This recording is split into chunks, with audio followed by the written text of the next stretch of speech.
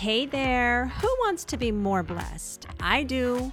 This is the Something to Bless podcast. And on this show, we are going to talk all things faith, mindset, and behaviors. If I'm speaking your language, stick around.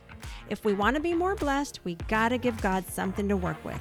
And I'm going to help you to do just that. Let's get into it.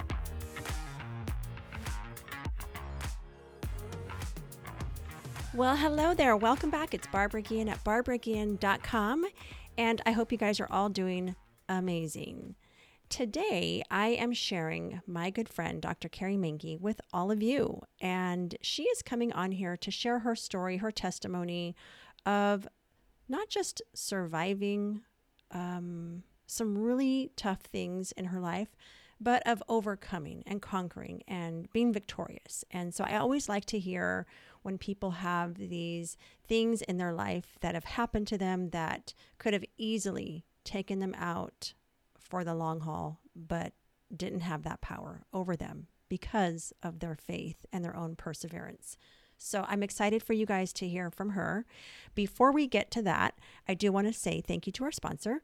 Today's show is brought to you by the Today I Am Grateful Gratitude Journal. This is a 90-day journal that I personally use every day to build my gratitude muscle. It takes just a few minutes. It is the perfect gift. It's nice and lightweight. You can take it wherever you go, and it is in the show notes. You can pick it up on Amazon. And I want to remind you to subscribe if you haven't. Press that little plus sign so you can get notifications every time a new show comes out, which is every other week now, and leave a rating and a review. So 5 stars, and then just write a few words. Let me know what you're thinking, what you're liking and enjoying about the show.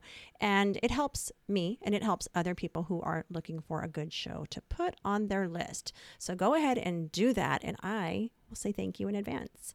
All right, guys, we are ready. Let's jump in and listen in to my conversation with Dr. Carrie Menke.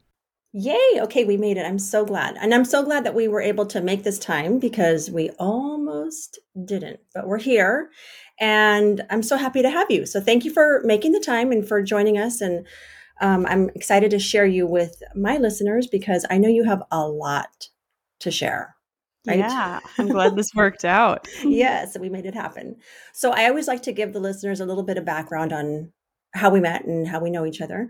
And you and I met at a networking event. I don't know about you, but I think that was probably the last time I went to that particular networking group. And we connected because we were both coaches. I had just finished my coaching certification and was just kind of digging my feet in. And so we connected on that. And then, we met and I got to know a little bit more about you and hear tidbits about your bigger story. And you have so much depth and dimension to you. We have a lot to cover in a little bit of time, but I'm going to try to get to as much as possible. So, and what I'm so excited about is that now I get to join you on the Cadre team, which is and you can probably describe it and explain it better than I can, but it's a wellness platform or wellness. You tell me, let me just stop right there. You say what it is. That's okay. No, it's fun to hear other people describe it to see if I've explained it well enough. So right. Cadre is an all-encompassing wellness platform with video content from people with lived experiences. And it's just so powerful to hear the stories that somebody else has maybe been through something similar to you. And then we also have a coaching division within Cadre. So you can work with people one-on-one in group settings, if you are struggling with something in life. So it's just an incredible opportunity that was presented to me. And I'm so grateful to be a part of it. And then to now partner with you on it. Yeah. And that was one thing that I noticed right away, what you said in the beginning about people who have lived through real experiences and get to use that to help others and to impact others. Because when you go on the app right now, it's those people showing up and speaking from those experiences. And that always makes a big difference when you can speak on what you know firsthand through your own, living through it. Then it's just that much more powerful. So I love what the team is doing and I'm excited to be a part of it. So before coaching, pre-coaching, I know you were in the medical field and I am super fascinated by that. And you're also an author and a speaker. You have a lot going on. And I know that the author and speaker part of you is also stems from your life experience. So we'll talk about that, which I can't wait to get into that. But I want to know more about your nursing experience. So where, how long, why, and then why did you decide to leave it?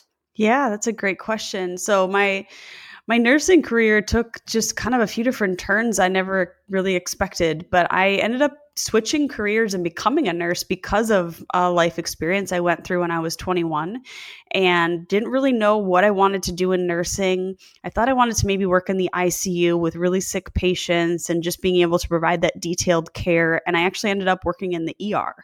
And God knew that was the best plan for me because I can handle the trauma that other people have been through because of what I've been through in my life and really just know how to be there for them on the worst day of their life.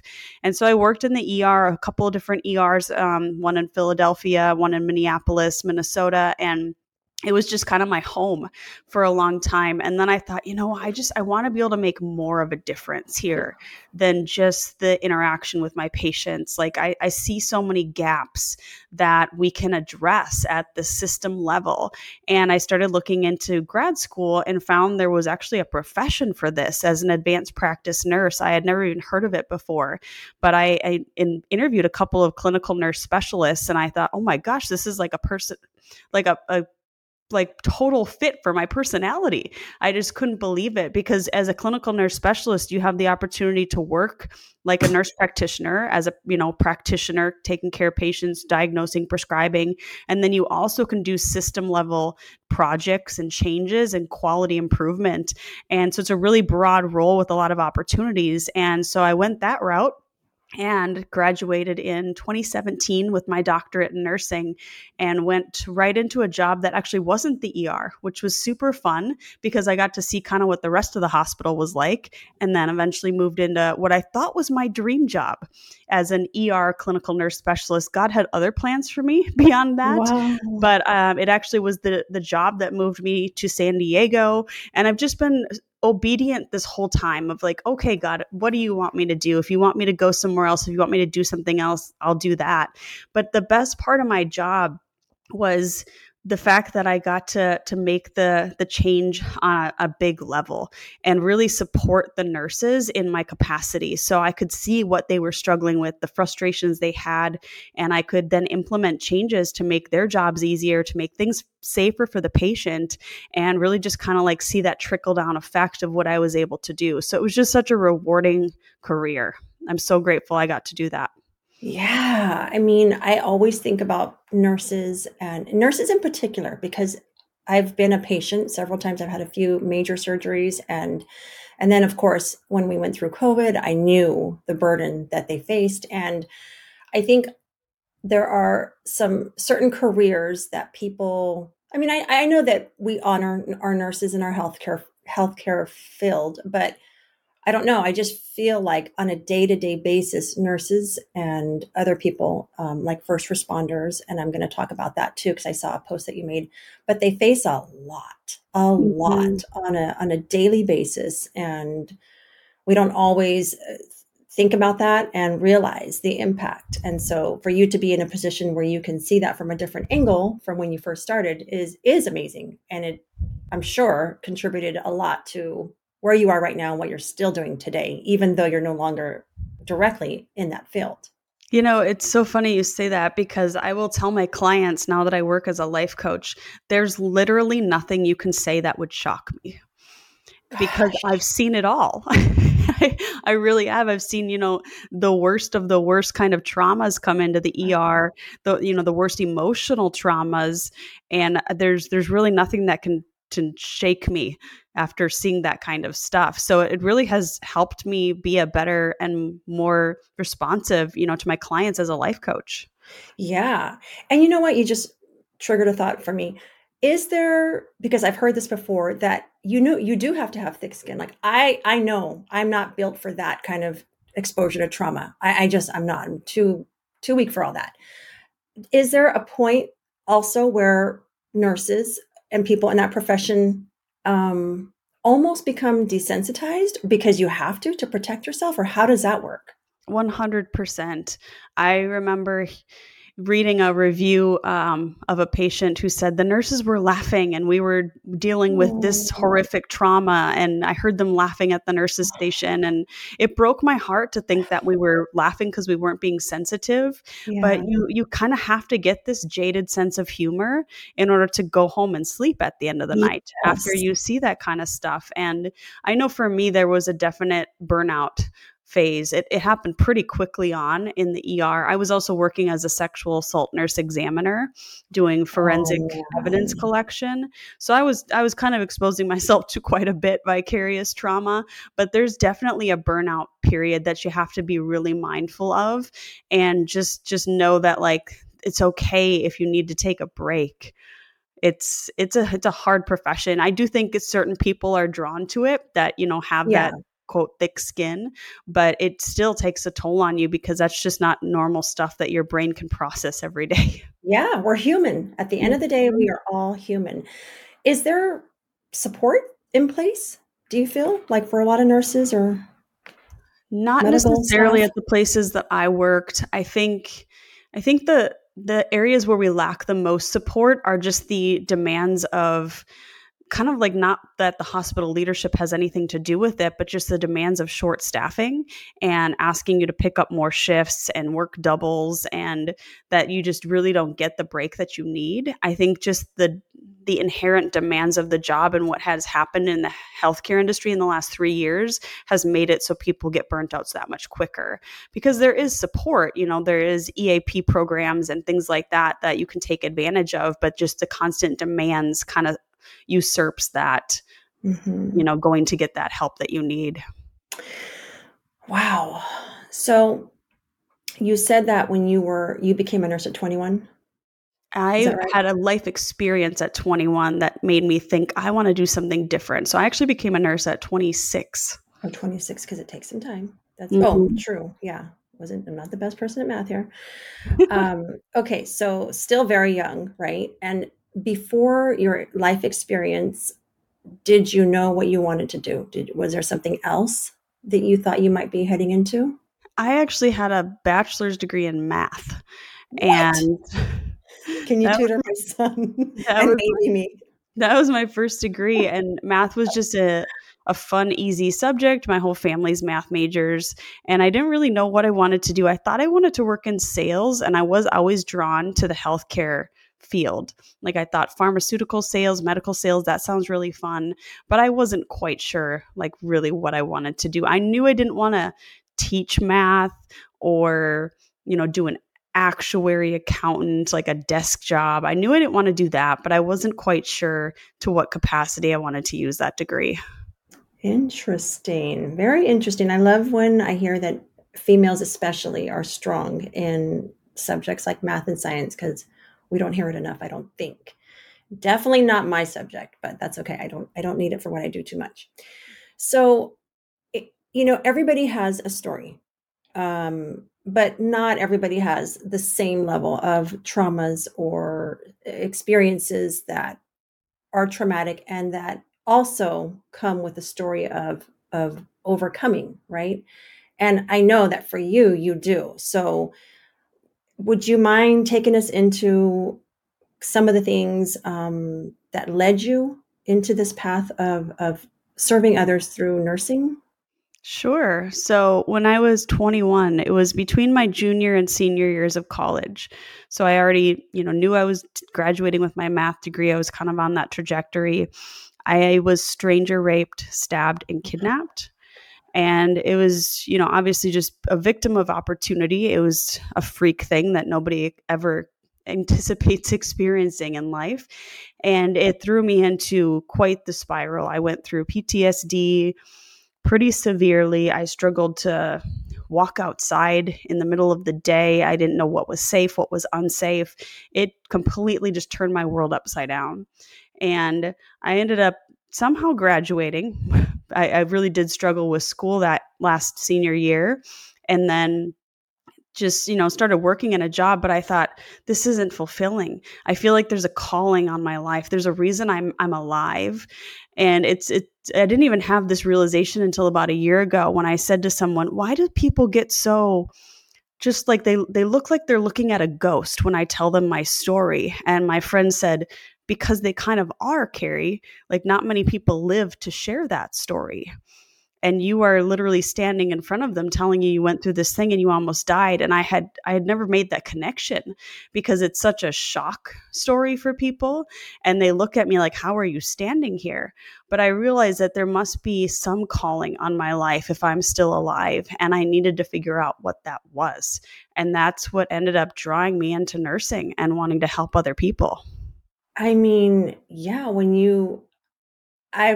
I said at the beginning, I've heard some parts of your story.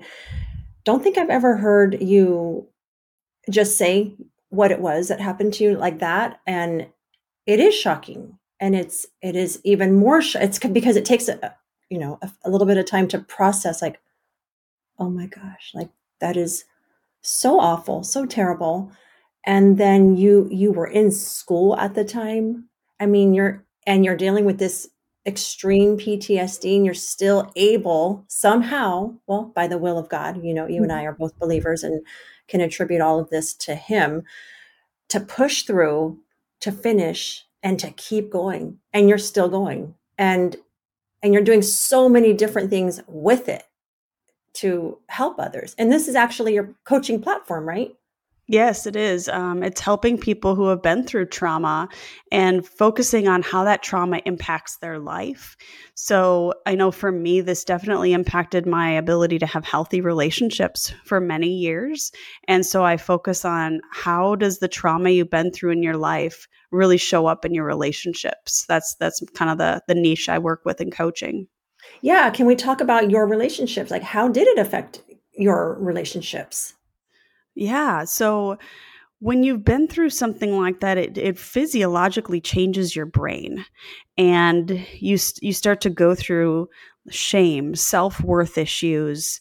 You're just trying to survive when you've been through trauma, and you live in just this survival mode. So you don't really go after the best in life. You don't really say, you know what, I think I deserve someone that treats me well. Your standards change because you're just surviving when you've been through trauma.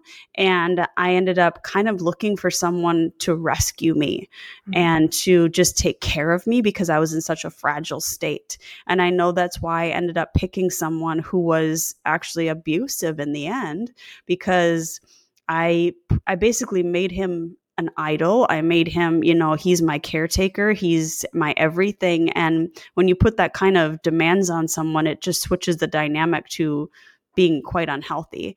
And so I know that I had some codependent patterns in that way, and just didn't really think, what do I want in life? And can I deserve better than this? I just went with the first thing that was there. So I actually met my ex-husband when I was 23, just 2 years after I was assaulted, and got married right after nursing school. So at age 26, and the abuse was already going on before we were even married. And I knew there were red flags, and I just ignored them and thought, well, this is as good as my life's going to get.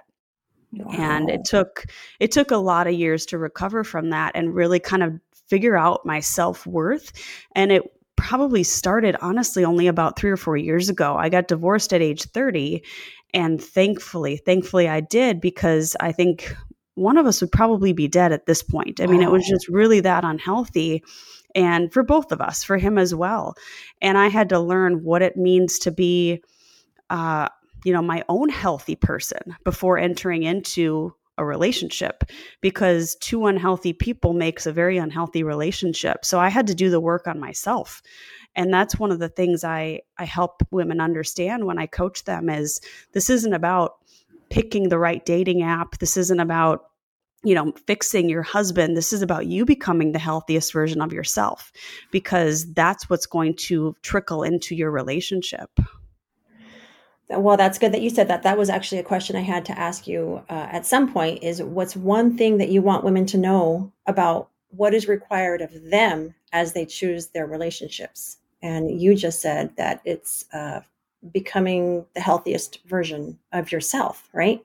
Yes, and just really learning to love who you are. Most of the women I work with have this layer of, just unworthiness and really just disliking who they see when they look in the mirror, and it's helping them see the woman that God designed and loving themselves first before they can be, in a committed loving relationship. I know that's such a cliche phrase, like you have to love yourself before you can love others, but it's so true. You have to be able to love and appreciate the person you are before you can then enter into a relationship and give to someone else. It's very true because how I know we do hear it a lot. How can you possibly show up and be good in your relationship if you don't feel good about yourself? It doesn't happen. It doesn't work. Exactly. So you mentioned your faith in God, and I wanted to know a little bit about your background. Did you grow up in the church or with faith in your family, or if not, when did you come to believe? I did grow up in church. We were very involved in church growing up, and I've had a few periods of my life where I went pretty far from the Lord. One of them was after my sexual assault experience. I just thought, how can there be a God that allows these things to happen? And I was really angry, and I decided I didn't believe in him anymore. And it was a couple years until I was able to come back and say, all right, I understand now that. And this actually, somebody said this to me, and that's what kind of like started triggering these thoughts of, okay, maybe my perception of God isn't quite accurate, because God didn't allow that to happen to me. He didn't make that happen to me. And the God that loves me was there with me during that experience. And he didn't want to see his daughter get hurt. And so that really transformed my belief about God being a loving God. So I did come back to the Lord after my divorce. I went another direction and went kind of far away as well. I was, still practicing my faith and going to church, but I wasn't living the life. And so God's really just had me on a journey. He's always been there this whole time as I've been far away and as I've been close, but it's been a journey, and I would never judge someone for falling away from God, because I know what it's like and I know what it takes to do it. But I also know that God keeps pursuing, and he doesn't give up on us when we stray far away. Yeah, it always breaks my heart when I know that people are believers and then they do fall away, because it's even more difficult when you're away from God and when you're separated. Mm-hmm. But I also get that there are such horrible things in life that happen to people. One of the things that I always think about, because it's happened in my own family, is when somebody loses their child. It's like, how unbearable is that? And how, Mm-hmm. yeah, I don't blame people for asking why or being upset that it happened. And we say God is an almighty God. He's in control of everything. So if he's in control of everything, why or how does he allow such awful things to happen? And I know for me, my response is like, I don't know. I don't know all the answers, but I do know that God is faithful. He loves us and he works everything for good. And at some point in the end, he's bringing everything back together for our good, and it's all good. And that's probably the best answer I can give, because I don't know. We don't know why That's these so things true. happen. I always tell people who ask me, like, they question how I can believe in God based on what I've been through. And I just say, I got a list of questions for when I get there. Like, I don't have it Yes. all figured out, but I got a list of questions for him that I'm probably not going to understand while I'm on earth, but I have seen how God uses everything for the good. That verse has like been true in my life, because Yeah. I've said, okay, God, I know you didn't want me to get hurt, but if you use me to help other people, if you use me to make, turn this around, the blessings that have come in my life as a result of just allowing God to use it for good have been unimaginable. I never ever imagined I would be where I am today, having written a book I in know. an extremely healthy relationship with a man that's beyond my wildest dreams. And Oh, so you have to sit back and like with awe and say, okay, God, I see it now. I see it now.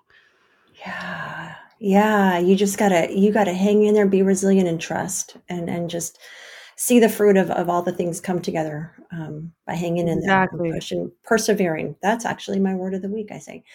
Yes, and I saw your boo. He's a cutie. He's a keeper. He's stationed in Japan right now? Yes, he is. He's deployed right now. Oh my goodness. Yeah. So you got a little bit of separation, but you'll be back together before you know Yes. it. So when you mentioned that you kind of came to a new awareness toward the end of your marriage, you decided to get a divorce. At what point did you really kind of wake up or realize like, this is not right, this is not good for me anymore, I have to make a decision? And by the way, like just even deciding to follow through with a divorce, that alone is a huge and heavy decision. So I want to honor that. But when did you start seeking help for yourself after your trauma? How and what things did you turn to for help? That's a lot of questions, and Answer one. my brain goes one way and then it goes another. So I don't have this perfect little love story about how I, rose up and said, I'm going to find someone who treats me well. I'm going to take a different path. That's not exactly how I chose to do this. Mhm. It was just literally one day on my birthday in January when I snapped and I said, I'm done with my marriage. And it was a trigger that reminded me that I had been trying to work at my marriage. We'd been in counseling for 2 years already of our 3-year marriage. And there was not a lot of ownership on his part for the parts that he was playing to make our relationship unhealthy and just not moving anywhere and getting worse and worse. And I snapped and I said, I can't do it anymore. I can't work at this anymore. I have been the only one working. And I don't like that answer because I don't believe in divorce. I don't believe in taking that as a cop out and saying, well, I'm just giving up now. Because it's funny, when I was going through premarital with my fiance, he said, you two, having both been divorced in the past, are the strongest believers in marriage that I counsel. Oh. Because he said, and I don't understand, because you both have been divorced. And we both said, well, neither of us actually wanted that ending. But I did snap and I said, I can't do this anymore. And then I chose a really destructive path out of there. So I ended up having an affair, which was the most shameful thing I've probably ever done, especially since it so impacts other people. It's not like you're just hurting yourself, you're hurting so many people in the process. And I used that as my way to get out, because I almost needed a way out, because I didn't think there actually was a way out of my marriage. So I used that as my excuse, and I used that as my way to find, freedom from the marriage. And then that's what actually ended up causing kind of my destructive pattern for the next couple of years, and just being really far away from God's plan for me. So I had a lot of healing to do from that. And most of it was the fact that I didn't think I even deserved to walk into a church again, because I had done something so horrific. Nobody chooses to do those things. Nobody chooses to become addicted to a substance or, have an affair. Like, those are not like conscious choices. You wake up one day and say, I'm going to do this. It's usually a coping strategy. And then you get kind of sucked in and you get, addicted to whatever that thing is that you're using. And that's really what it was for me. It became an addiction. And I went really far. And thankfully, God kept pursuing me, and I had to come to terms with that and really find just an appreciation for the form of forgiveness for other people and myself. So it was really through that journey that I was able to come back around and kind of start like living more of a fruitful life. And so it was through my own healing journey then that I was able to say, okay, I see that there's ways out of these things, and I want to be able to help other people who are in that place. So I don't know if that answers your question, because you asked a couple questions and I was like, it goes a couple different ways. No, I think you totally answered it, because your first response was, it was on my birthday and I just snapped. I had an awareness. I had this thought, like I knew I was done. That was the defining moment for you. I was also wondering if you pursued, you said you did counseling, which is great. You made that effort. Did you do any coaching? Did you do any solo therapy or anything like that to help you along the way? I did actually. I did quite a bit of counseling. And when you grow up with the personality that you are not very vulnerable and you don't really let people in, and then you go through trauma, you close off even more. And so it finally took one therapist basically telling me, like, I'm not gonna judge you if you start crying. Mm. Like, I'd never cried in front of another human being, like, as an adult. Oh, And I never like let emotion come out. And it finally took one therapist giving me that permission and working with me that started changing and helping me realize, oh my gosh, I can forgive myself. I can deserve better than this in life. I I can choose to live a different life right now, even though I have been through a lot of stuff.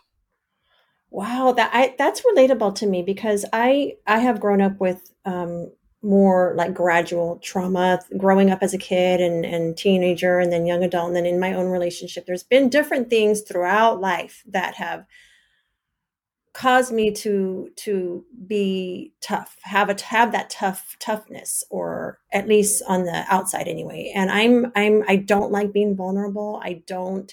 And now with my faith, I'm very I feel very free, very at peace. I'm good, but I have noticed that about myself too. I've always had some sort of wall that I've kept up, and now I know better. I know that that was a protective mechanism, right? It was a way to protect myself. And I'm not emotional either. Give me a commercial or like something, that's bittersweet, then I'll cry my head off. But when it comes to engaging in a intimate conversation with somebody, yeah, I won't let up very easily either. That's just how I think I've built myself up to be from what I've been through. So I can relate to some of that. I want to go Yeah. back to something you said you were just talking about before this when you were talking about people not making the choice to get into certain things like addictions and certain behaviors that are sinful. It reminds me of a verse. It's something about stay alert, stay sober of mind, because the devil is always lurking, right? And he always is looking for opportunities to creep in and take over. Do you know what verse I'm talking about? Yes. Yeah, it just reminds me of that because you were in this unhealthy marriage, right? And so the enemy's lurking. He knows, he sees, he's aware, he is just waiting to pounce, right? So you kind of felt like you needed a way out, a more compelling reason to get out quicker. And so I believe that that's what the enemy does. He sees it, he's aware of it, and he swoops in. And then he Absolutely. kind of starts leading you in all these different ways that are further and further away from God. And so it only makes sense. Absolutely. And Yeah. people who struggle with, let's just say an alcohol addiction, you can't say that, "Oh, it just happened. I don't know. It wasn't a choice." No, it's an active choice the first time. Right. After that, it becomes less of a choice because you are now just sucked in under like the devil's spell. But that first time is a choice. And I distinctly remember that first time I engaged in the affair. And it was an active choice that I made in that moment to decide I'm going to follow what the devil wants me to do, because right now he's waiting for me to just fall. He's waiting for me to just sign up with his agenda that's going to cause destruction in my life. And I made that choice. And that's not to say that I should be condemned and never forgiven. God obviously has the grace to forgive me for that choice, but that's how easily it can happen. It's just one choice that you say, "All right, devil, I'll go with your plan." And it's Yeah. when we're vulnerable when that happens. Yeah. And this is why as a mom, I'm always trying to instill in my son and my girls, but they're older and on their own, but I still messages for everybody. To this is why it's so important to draw close to God every day, all the time, and know his word. Equip yourself with his word, because the more that you do that, the more protection you're going to have in life, because these things they're going to come up. We're living in this world, right? And all these things are happening around us and tempting us. And sometimes we don't even have the eyes to see it. But if you are grounded in the word of God, you can see things for what they are. You see with a whole different lens, or through a whole different lens. And so that's one thing I'm always trying to help my son as he is growing up in the teenage years. These are not my favorite years. But just planting that seed of, be alert, be aware. You're going to face this and this and this, but those are not of God. Like, you got to be aware of what the enemy is trying to do and trying to make happen in your life, in your spirit. So, yeah, I think it's also just so sneaky. Sometimes we don't even recognize it. yeah. Like, I mean, I've obviously done a lot of healing, and I don't have that temptation right now to cheat on my fiance while he's deployed. I've overcome that temptation, but the devil will use other techniques. And Oh, it yeah. sometimes gets so sneaky, like, well, if he misses our time to chat on the phone, are you going to go straight to fear and rejection and be angry with him? The enemy would Mm-hmm. love to divide us during this time apart. And so it's just being on guard for those little sneaky attacks too. Oh, yeah. I love that you said that, because it's so true. Like in my marriage, like any little thing, if it's a small aggravation or a small annoyance, I'm like, oh, wait, this is the enemy. It can be really small. I mean, I'm talking about like my husband leaving something out, and I'll start cursing him under my breath. And then I'm like, whoa, whoa, take it easy. Like, that's not necessary. And that's not of God. That's not love. That's not okay. So yeah, really important to just know the difference and be aware of it. Yeah, I actually have this friend who said that whenever my wife and I argue, we sit on the same side of the couch because we want to show the enemy that we're on the same team. Oh, I like Whenever we're that. going to have a discussion, I loved that because it's recognizing that you and your partner are on the same team and you're against the enemy together. And so when the enemy wants to divide you, saying, nope, I'm taking a stand right now. And I'm going to say, I'm on the same team as that person. I see what you're doing. And I'm going to stop right now, this cursing under my breath, and say, nope, I'm going to forgive in this moment and choose love. I like that. I'm gonna start sitting on my husband's lap and take it up to the next level and see what happens. Well, let's talk about your book. So did you write a book, or do you have multiple books? I wrote a book. I am working on the second one. Ooh. The book is such a funny story. I don't consider myself a writer at all. I don't think that that's my strong suit. I'd much rather speak in front of an audience. Well, I can And handle that for you the next time, so you just let me know. okay, that sounds good. You can help with the second one. And I started sharing my sexual assault story 9 years ago. I started getting asked to speak about it. And it's funny because I didn't even have that many memories of the event, but the memories started coming back the more I was speaking about it. And I'd get asked to speak again and again. And so many people told me, you should write a book. You have such a compelling story, an overcoming story. And I thought, oh gosh, I'm not a writer. And then I said, all right, God, if you want me to write a book, you're going to have to give me the skills. You're going to have to give me the resources. You're going to have to give me an ending too, because I just thought, I don't even know how to end this story. Do I go into the marriage portion? Do I leave it as just the sexual assault? I didn't even know Yeah. where to begin. And God then gave me an ending, and it wrapped it up with a little bow, and it was just the easiest thing to sit down and write. And then I boom got it published. It was just like so seamless. And people contact Amazing. me all the time. How do you write a book? I'm like, you got to just ask God for help, because Uh-huh. it just, the doors just opened where they Yeah. needed to. It was so beautiful the way it came about. See, that's what I love about just walking with God, is we never have to worry or know the how. Like, he just brings things together. And when we're constantly coming before him and coming to him and asking in his will, it's his will. Like, there's nothing or nobody who can stop that. So he's going to make happen what he wants to make happen in our lives. Yes. I love that. And you go around speaking. And I know that we're on a hard stop here pretty soon, but I wanted to talk about, you had a post, because I know you go around speaking to different groups. Is there a particular group that you speak to the most, or is it pretty open, or how does that work? I actually choose to speak to first responders most, which is funny because I've never worked as one. But that opportunity presented itself, and I realized just how much they need it. Most of the topics I present on are mental health related. Given just my experiences and my expertise, I've done a few projects for the hospital as well that focus on suicide prevention, just things like that. And so I speak on mental health, and they don't get that kind of training. They don't, they interact with a lot of people that are struggling with a mental health crisis when a first responder responds to the scene, and they often don't get that kind of education of how do I interact with them? How do Yeah. I share my personal sexual assault story, and they're just riveted by how do I, as a male paramedic, interact with a female that's just Yes. been through that? So they just appreciate that lived experience. So they're my favorite audience to speak to because Oh, they God, I just love soak it. up everything I say on the mental health topics.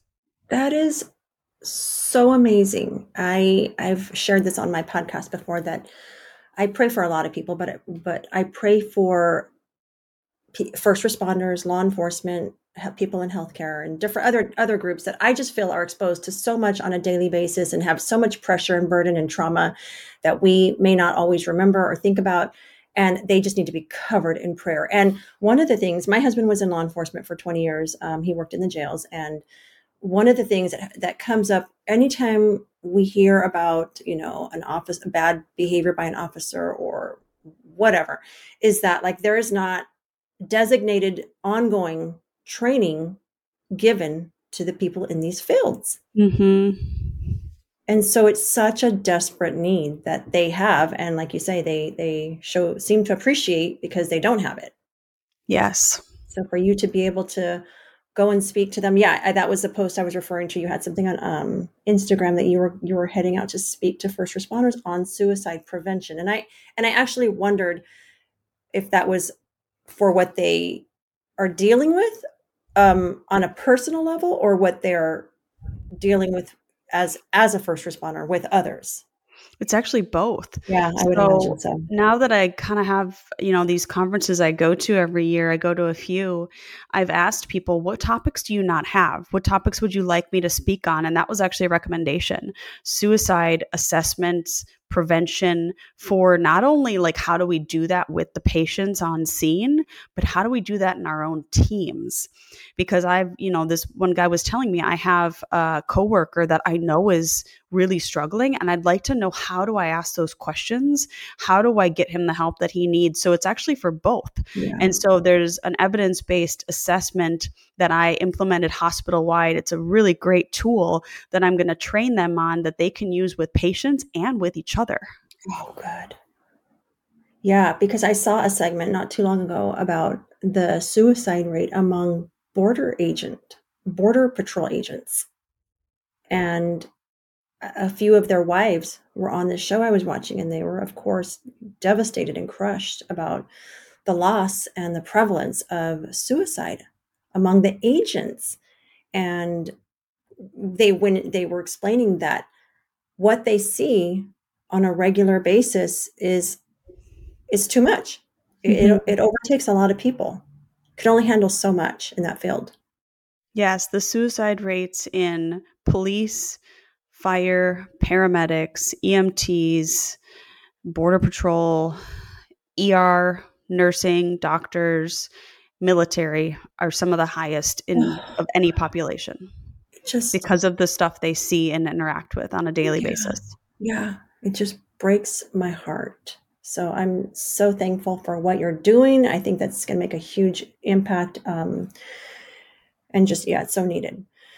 Thank you. Well, thank you so much for being here, taking the time. I know you have a busy day ahead of you, but I'm so glad to be connected with you on a personal level, friendship level, and um, just to be able to do some of the work that we're doing in the world. I'm just so grateful. So, is there anything else that I didn't ask or cover that you wanted to share with the listeners? I don't think so. I just want to say thank you and honor you for giving me this opportunity. I've asked God, give me opportunities to share my story, to inspire other people, and the opportunities just keep coming. So I'm just so grateful for you to give me the opportunity to share my story and hopefully instill hope in someone else that if you've been through something horrific, you can have an abundant life. You can have good in your life. There is happiness after a trauma. And I hope that I can just continue to share that message with as many people as possible. So thank you for giving me that opportunity. Yes, of course. Amen to all of that. And I will be sure to put Carrie's information in the show notes. You can go to her Instagram, and you have your own website, right? Yes. Yes. Okay. And you can see her book and all her links. So we'll put all of that there for the listeners, and reach out. All right. Well, you have a great day, and I will be talking to you very soon. Thanks. Take care of the doggy. Okay. All right. I'll talk soon. Bye-bye. Okay, bye.